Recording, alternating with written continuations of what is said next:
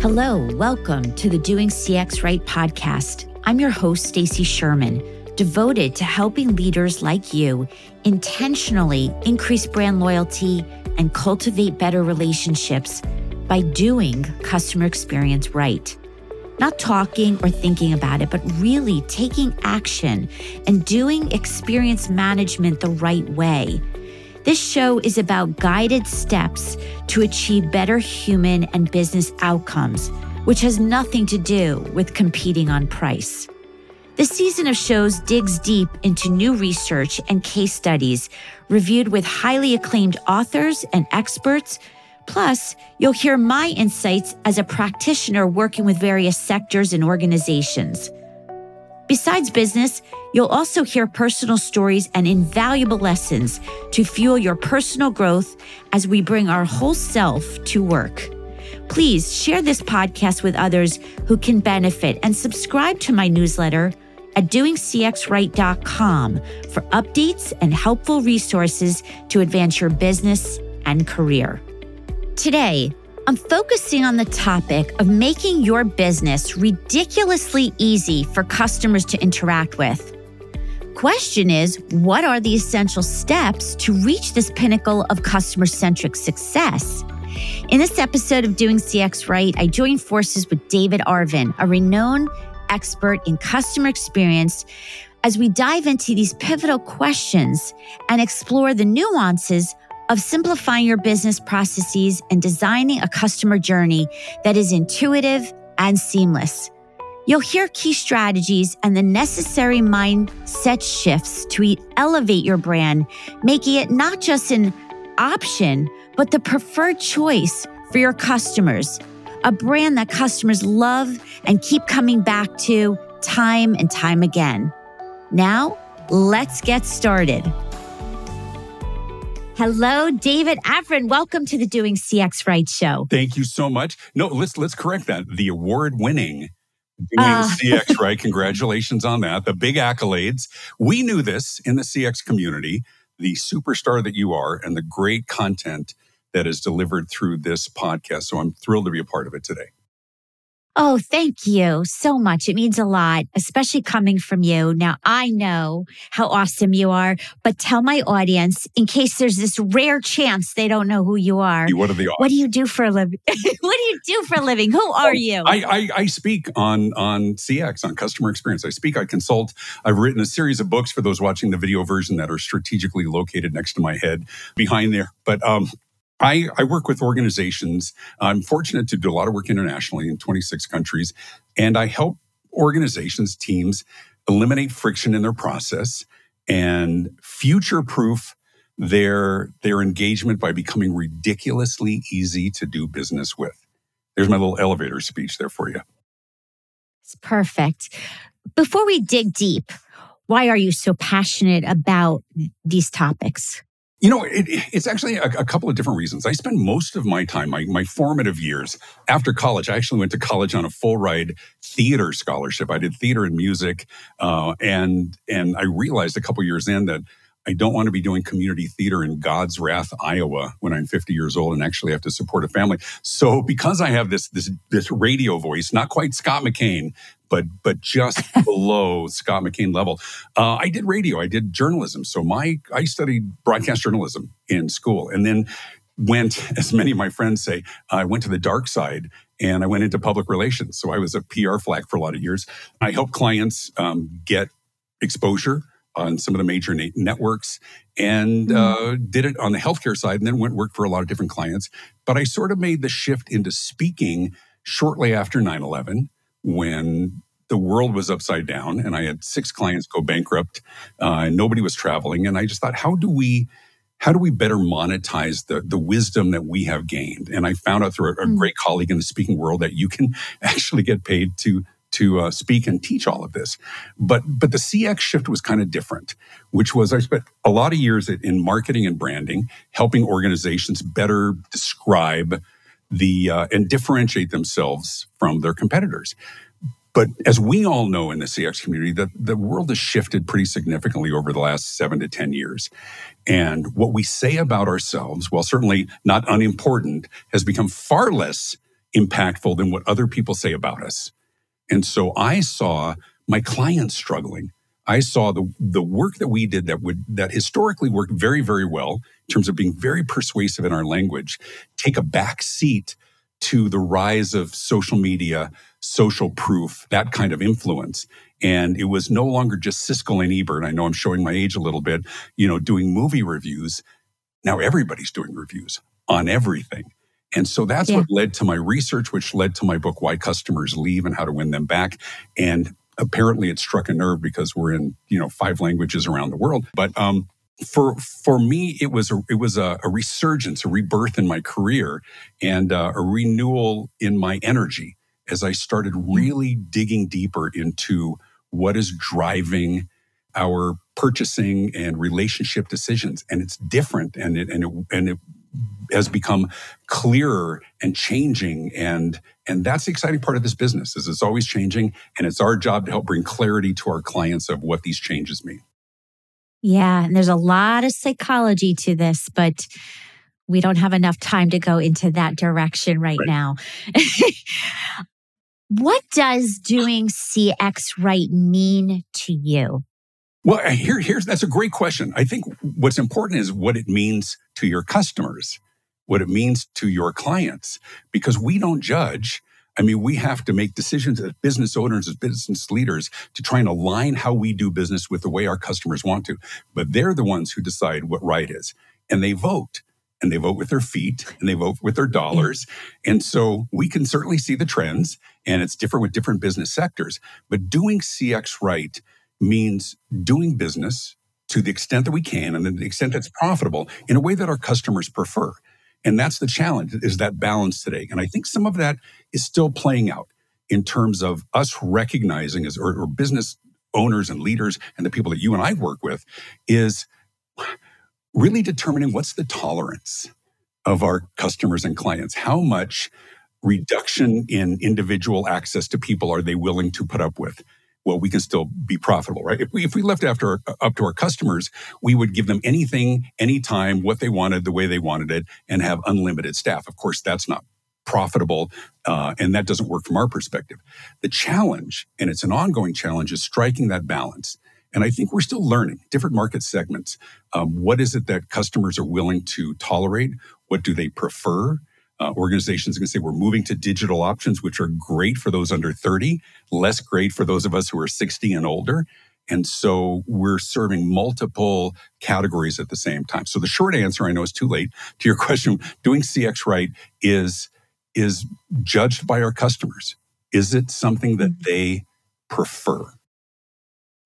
So if it's so obvious that, it's sort of a rhetorical question here, but if it's so obvious that making it ridiculously easy to buy, to learn, to pay your bill, to use the product, to get help in customer service, then why is there so much struggle in companies? I mean, this is so intuitive. Why are many not doing it right? Well, and that's what customers say in their brain. Like, this is so, when you see them in line and they're like looking around going, unbelievable. In their mind, they're saying, this doesn't make sense. And if it's so obvious to us, why? Because there's competing forces. And we know that. And that's the clients and the organizations and the brands that we work with. There's history. Here's how we've historically done it. And it worked and it was successful, and it's scary to make a shift. It can be expensive to alter how we do it. And so it's a process of moving there. I'm not so arrogant as to think that companies just don't get it. I think they do get it. I think they've made a calculation, a decision that we're gonna be comfortable with the fact that we're gonna have some level of attrition that will offset the cost savings. And the perfect example is something like when you go to a Walmart and it's very difficult to find a staffed checkout lane. I was there shopping. We're new empty nesters. I know you are as well, but we got 5 kids grown and gone. And when they come to visit, shopping cart overflowed. We walk up to checkout and they direct you to self-checkout. And I'm like, I have 2 hours worth of scanning that somebody who is qualified could do in 2 minutes. And what they'll say, of course, is, no, we give you a choice, but it's not a choice. You have 28 self-checkout lanes and 1 or 2 that are staffed, right? I don't for 1 minute believe that they're naive. they have made the calculus that we know a certain percentage of people will be frustrated and maybe to the point of leaving, but our cost savings will offset that. And so it's voices like ours, like our great colleagues and the first 100 people that you have interviewed on your podcast, who are the emissaries and the ambassadors who are hammering the message home that don't forget about X and recognize the cost of Y. Because oftentimes the people who are in the room making these decisions, the bean counters, we affectionately call them, aren't necessarily balanced marketing should be in the room when these decisions are made. CX should be in the room when these decisions are made. And so it's a constant battle. Ultimately, the numbers will bear out what works and what doesn't. The exciting time for us, I think, is that there are so many new innovations, so many new conveniences that companies are trying different things. Back to your question of why don't they get it? I think they do. I think they're just trying to do as much as they can for as little cost as possible. And the people who do it very, very well will survive, and the other ones will struggle. So let's dig into who's doing it well. What can people listening learn? What can they actually go do to be able to know, are they ridiculously easy? Where can they go fix the pain points? What's your view? Because all of it brings the customer back. Sure. Well, here's the thing is the whole idea of a customer journey is fairly new, but it's fairly common today, right? We create this customer journey that our customers will go through, right? Here's how they learn about us. Here's how they can discover, reach out, connect, select, discuss, buy, deliver, install, whatever that might be. We create that journey and it works. And where it doesn't work, we tweak it because it's got to work for us. And at the end, it's got to be something that's ultimately profitable. And because if we can have a greater level of predictability of the customer's journey, their path, then we can have a greater level of predictability of our revenue and profits and cash flow. And we can budget for that and we can hire for that. Here's the problem. The problem is your customers have never read your employee manual. They don't know how they're supposed to do it. They just know how they want to do it. And so I was on another podcast and somebody was talking about customer service and I think sort of conflating it with CX. And they were like, how could this be getting worse? If we've been talking about this for 40 years, which we have, how could it be getting worse? And I said, well, it is getting worse, but here's why. It's because organizations are very cognizant of what they cannot control. They can't control competitors. They can't control pandemics. They can't control new technologies, right? So they try to control what they can to have some measure of predictability in our process. And with that comes being a little overly rigid. And so what we're seeing, and I think this is a mistake, is that companies are at the risk of somebody saying something they shouldn't, they don't let them say anything, right? Then we have this scripted empathy. We have all of these. Yes, I understand, Mrs. Sherman, how frustrating that must be. It's like, don't read the script. Okay, sorry, Mrs. Sherman. No, don't read the script, right? Because we're trying to control everything. And instead we come across as rigid, as inflexible, and as creating a heightened level of frustration. So the challenge is to empower your people, which is scary. It's scary to let your people make decisions. But when you're so worried that they're going to make a bad decision or an unprofitable one, you preclude them from making extraordinary decisions. And so we end up flattening out the whole thing.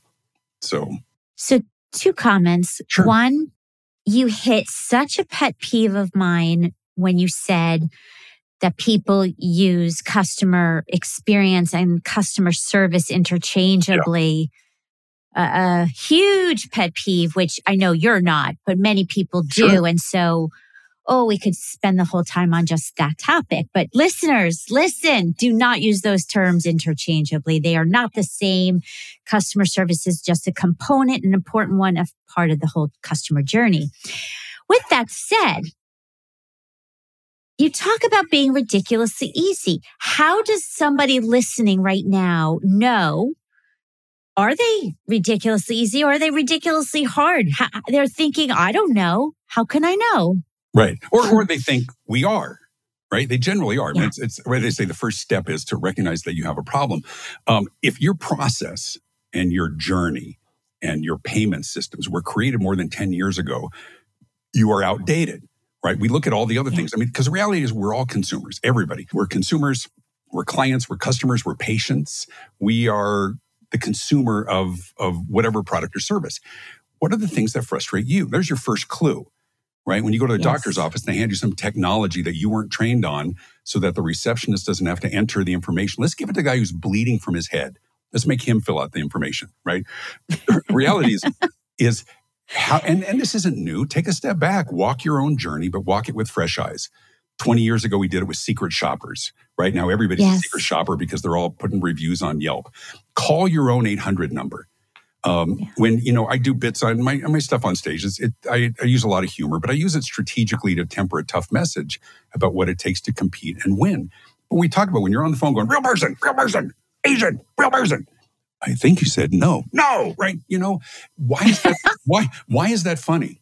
It's funny because this crap happens to us all the time. And these are smart, big companies. And so if you create processes that add friction, that add extra steps, you're going in the wrong direction. A couple of months ago, I was in London and speaking at a variety of events, but I was at this English football stadium inside up in the luxury box. But on the way there, I'm at the train station and there was a vending machine. It was really interesting. I took a picture of it and it was all the sodas and all the chips or crisps, as they would call them over there. What was interesting about it was there was nowhere to put in the money. There was nowhere to put in a credit card. It was just a QR code. And so the idea was that you scan the QR code, you download their app, you take out your wallet, you put in your credit card information. So now they like that because now they have your information, they can market to you. And then once you have all of that done, you can select the number and do it all from your phone, which somebody thought was a really great idea. What was interesting was both machines were completely full. Why? Because it's a train station and people are in a hurry. They created it was a solution looking for a problem. It was really easy? Tapping our credit card, clicking our phone for our Apple Pay. They actually made it more challenging. And so there's a whole generation of entrepreneurs and technology people who have look at this cool new process. And what it does is it makes it more difficult for us. So if a company's looking like, how do we become ridiculously easy? How many things are we asking them to do for themselves? How many things do we give them the option if they want, right? Is it more difficult than it should be? And that oftentimes takes an expert to walk through the process with you. So are you talking about measurements of level of effort? Or are you talking about other KPIs? I'm talking about all the above. And some of it it's most obvious about just the time it takes to complete a transaction, to go through an interaction, repeat business. I mean, there's so many specific metrics, and then there's plenty of observational and I'm trying to think the best way to put it. Some of them that just are fairly intuitive. I'm all for the data, but some of it's fairly anecdotal and observational as well. As you can watch people go through the process. But then there's also the surveys. There's also the conversations. I'm working with a company out of the UK. I have this really phenomenal new relationship. I'm actually serving as an advisor for an organization called Anthralytics. And if you look them up at anthralytics.io, and it's a new platform, an analytics platform that helps organizations understand how their customers and clients feel about them real time, every day. So when a customer leaves, for example, they have churn or somebody complains about something. Well, why? Well, they tend to ascribe it to the most recent interaction. That was the cause of it. And the reality is it's far more complex than that. It's a series of moments that matter. And so this new analytics platform says, if we do this, if we raise our rates, who's going to leave, right? And their answer is, well, that depends. It depends on how they feel about you. And so what they're able to do, and it's really phenomenal, is go through this, take their existing data, run it through their algorithm, the text of recent chats, the conversations of recent calls, recent purchases, how long, abandoned shopping carts, all of the above. And they're basically being able to tell real time how their customers feel about them. And by the same token, their employees as well. Who's likely to leave? So somebody in a call center, they can look and say, this person has had very difficult cases over the last week. We've had a couple of cases of absenteeism. They're at risk. So they're able to be alerted to intervene early. Maybe that person needs to rotate to a less difficult thing. Maybe there needs to be an intervention for somebody who might be really on the edge, and they do it for customers as well. But on the positive side, who are the people that love us? Who are the people who are most receptive to a potential marketing campaign? And so the work that we're doing, and I'm an advisor for them, and it's just the smartest people on the planet. But I think that's the future, is the more data we have, the more predictive analytics. Doesn't mean it's necessarily indicative, but it's certainly predictive that we're able to intervene for the right people, to market to the right people as well. But it's a series of moments that matter. And I think that's the next iteration of CX. It's not just ascribing it to the last interaction, but what are all the things that matter to them? So it's really exciting new research that's being done. Yes, absolutely. And it's also requires, and I've said this on many shows, but I'm going to say it again because I really mean it. And I want people to hear this. You got to break the data silos. Yeah. You got to break the human silos, the data silos in companies. And what you mentioned is actually doing that, breaking the silos. And you also used a very important F word, feelings. Yeah. Yeah. And you have to marry both. Absolutely. Well, that's what big data is, isn't it? It's the more data points we can connect and intersect, the better our predictive analysis is going to be. There will come a time, and it's probably in the near future, where you're going to see Ancestry.com and 23andMe will merge. They're going to have to. At some point, the critical mass of people who are going to do it have done it, and just to survive. And what we're going to get is a combining of data sets that is going to be unbelievable. I mean, they're going to be able to tell you, Stacy, you're likely to, have your second to the back molar start to disintegrate at age 55. I mean, I already did mine. I found out they told me in my analytics, you don't like cilantro. I don't. I have the gene that I hate cilantro. And my wife found out that she's 4% Neanderthal. It's just great. It explains. Yeah. I clubbed her over the head and I dragged her by her hair. She felt at home. But but you're right. It's breaking the data silos allows us to coalesce more information. And it's not about being scary and being able to say we're going to make everybody a number. It's we want to do better work. We want to identify who are those customers, who are those clients that are at risk because they've had a series of negative interactions that might benefit from a personal touch. Otherwise, when we find out that somebody doesn't like us by and large is when they leave. Wouldn't it be great to move upstream? And that's the exciting part of the new science and the new analytics. Yes. Give me 2 or 3 points in your book. I don't care, any of your books around this, about the data says X, and so what can someone do with it? In other words... Yeah, no, I got it.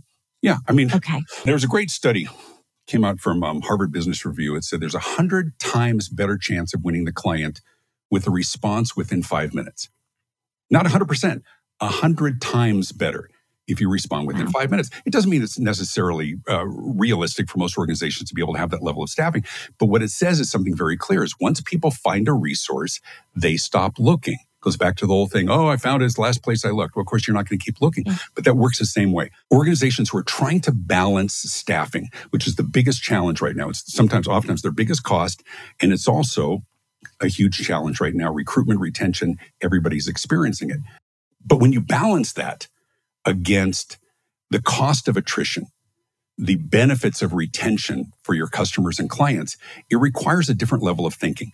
I mean, we can say the numbers bear out specifically here. It's the difference, if everybody took those economics classes, between a static economic model and a dynamic. Static one is a penny saved is a penny earned. You cut $1, you're up $1. But a dynamic model says something very clearly, which is you cut $1, there is a behavior that's connected to that. Somebody gets reduced service as a result of that. Somebody lost their job because of that. Somebody has to wait an extra 30 seconds because of that. And so what's the impact on all of that? And so I think what's really important is when you look at some of the data about Jay Baer's doing great work on speed, and of course Shep Hyken and others are doing great research. What are the the behaviors that are derived from that data, and what's the financial ramifications of us doing it wrong, right? We talk about doing CX right. Doing CX right attracts, retains, it's dollars we can spend. And the people who are frustrated, and we all get frustrated, and there will always be a measure of that, there is a financial ramification of that. And so putting all of those people in the room is so important. It's going to be more important because we're going to have more data and more dashboards and more translation into what that means, right? The early days of data was very different because somebody had to translate it. Some of the new studies and the predictive things helps all of that happen. It's an exciting time. I love the industry right now. I think the things that we're learning, that we're going to be better. I think it's a great time to be a consumer. It is. And I think everything you've described does go very well summed up about how important it is to be ridiculously easy, ridiculously simple. Yeah. Because and that when brings people are frustrated, they leave for one simple reason, because they can. Because we have more choices than we've ever had. And you make somebody frustrated, they leave. And sometimes you're okay without calculus. And I think, I think we got to be easy. Yeah, it's intuitive and it's almost no duh, but yet we could have hours of conversation about it. And so hopefully people listening to this will be mindful as they go about their day as a customer, as they go about their world in producing products and market messaging and pricing and everything. How easy is it to be your customer? Yeah. I mean, and because your customers are asking the same question all the time, because we have options. So as we get to rapid fire here, questions. Sure. Leadership. We know that you can't have a good customer experience if you don't have the internal team that leads right. We talked about empowerment. So leadership, what is the best leadership advice that you've received personally or that you've given to others that has impact? I think part of the leadership lesson that I give to others as well, there's a reason why people ascended to the position. They know a lot, but there's a danger in knowing and believing so much of what you think you know because it used to be true. And so the biggest challenge for leadership today is to really open their mind and recognize that the reasons why their customers do business with them have changed. I work with organizations where the CEO, and I've been fortunate. I've spoken to a lot of CEO roundtable groups. I've had one-on-one conversations with over 7,000 CEOs. And when I would ask them, what's your competitive advantage? It's always some version of quality, commitment, caring, trust, people. And that's what they espouse internally as well. And of course, we know the research shows people are prioritizing speed and flexibility and accommodation for unique circumstances. And to paraphrase our great friend, Sally Hogshead, convenience, because convenience is better than better in many cases. And so I think for many leaders, they still hold to this belief. I was keynoting a conference and the CEO was on right before me. And he says, after his rah-rah speech, he says, and remember, at the end of the day, it's about quality. We will win on quality. And they go crazy. And I'm thinking to myself, I could not disagree more. At the end of the day, it's not about quality. At the beginning of the day, it's about quality. Quality is the entry fee. Quality gives you permission to do business in the marketplace. It's not a competitive advantage anymore. At the beginning of the day, it's about quality. At the end of the day, it's about competitive advantage. What do you do better than others who do it well? And I think the big driver today is the experience. And in my case, because what I espouse, is helping companies become, assuming they're very good at what they do, don't take your eye off the ball, but to become ridiculously easy to do business with. Absolutely. If I had tons of leaders in my room right now, what's that one takeaway that you want them to remember from our conversation? I think the big takeaway is what motivates your team and makes you look great isn't necessarily the truth they need to hear. And so what oftentimes is just what I just said. They'll tell everybody quality is job one. And once again, quality is the entry fee. They need to be preferable, not just qualified. And today there's such a universal leveling of the field. Everybody's good. Now people argue with me. I say, listen, everybody, if you weren't good, you wouldn't survive today. It's Yelp, it's TripAdvisor, it's Rotten Tomatoes, it's Glassdoor. You would be outed. But sometimes good enough at a better price point is a better choice. So don't take your eye off the ball, but understand what the criteria customers are using today is different. And it's about convenience and speed. Yes. And I also think that within new product development, I have seen that speed has driven the lack of time to get customer feedback. Yeah. And so that's a little bit of the flip side is there's so much about speed that they don't do that agile process of feedback. So I think there's the right time and context with convenience, speed, quality, voice of customer always. Yeah. All of the above. Right. Yes. Listen, as we like to say, it's simple, but it isn't easy. It is all of those things, just as it is for us as consumers. We gauge all of those things as well. There was, and I know we're short on time, but there was a woman who was on a year ago talking about Bed Bath & Beyond, and she was spinning the fact that they had been down for a few quarters and said that, they had been struggling with their supply chain. And I looked at my wife and I said, this is garbage. I said, we're not finding what we want at Bed Bath & Beyond. We're not going to Bed Bath & Beyond. I'm in Denver. We have 3 Amazon warehouses. 90% of what we order, apparently every day, comes same day. So the criteria is different. Doesn't mean everybody has to be that, but just really put a lot of time and thought into what is important to your customers. What is your competitive marketplace? How do we compare? And once again, your line about ask about the CEOs. Don't drink so much of your own Kool-Aid that you think you've created the cure for cancer that tastes like chocolate. You're just good. and others are as well. Now be easier to buy from. Yes. And by the way, Bed & Bath no longer exists. Yeah. So now it's just a name that Overstock bought. And so now Overstock.com is now BedBathAndBeyond.com, but in name only. Why you would buy a failing brand, that's a whole other conversation for another day. That's a different episode. And David, if you could go back in time to your younger 20-year-old self based on what you know now that you didn't know then, what would you tell younger David? Go talk to the girl. She's probably as nervous as you are. Perfect.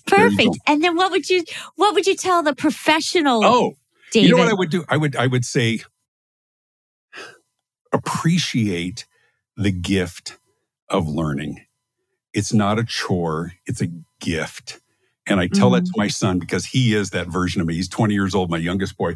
And I'm like, drink this up with a spoon. I know it sounds like a pain, but they're teaching you how to make money later in life. Pay attention. Don't check out. How many of us later in life think, I would love to go back to school, but our 20-year-old self wouldn't have said that. So it's constant learning, which is where we are in our lives as well. If we want to stay relevant, if we want to stay knowledgeable and stay of value to our customers and clients, we have to be voracious in learning. Yes. And my last statement to that is I now love the History Channel. I now love documentaries. I know, me too. We're so old. We love it. We love documentaries. We love, Anyway, that's all other conversation. Well, thank you. Thank you. It really is. What a delight you are. Oh, thank you for being here. And I can't wait to share this episode. And I will reveal in the show notes all the ways to get in touch with you and your books and your website and all the fabulous content. So thank you. Outstanding. Thank you. Thank you so much for joining today. I hope you will apply the lessons shared and also requesting if you would leave a review on Apple would mean a lot. Head over to doingcxright.com to learn more ways to connect with me and improve your CX. Until next time, I'm Stacy Sherman, Doing CX Right.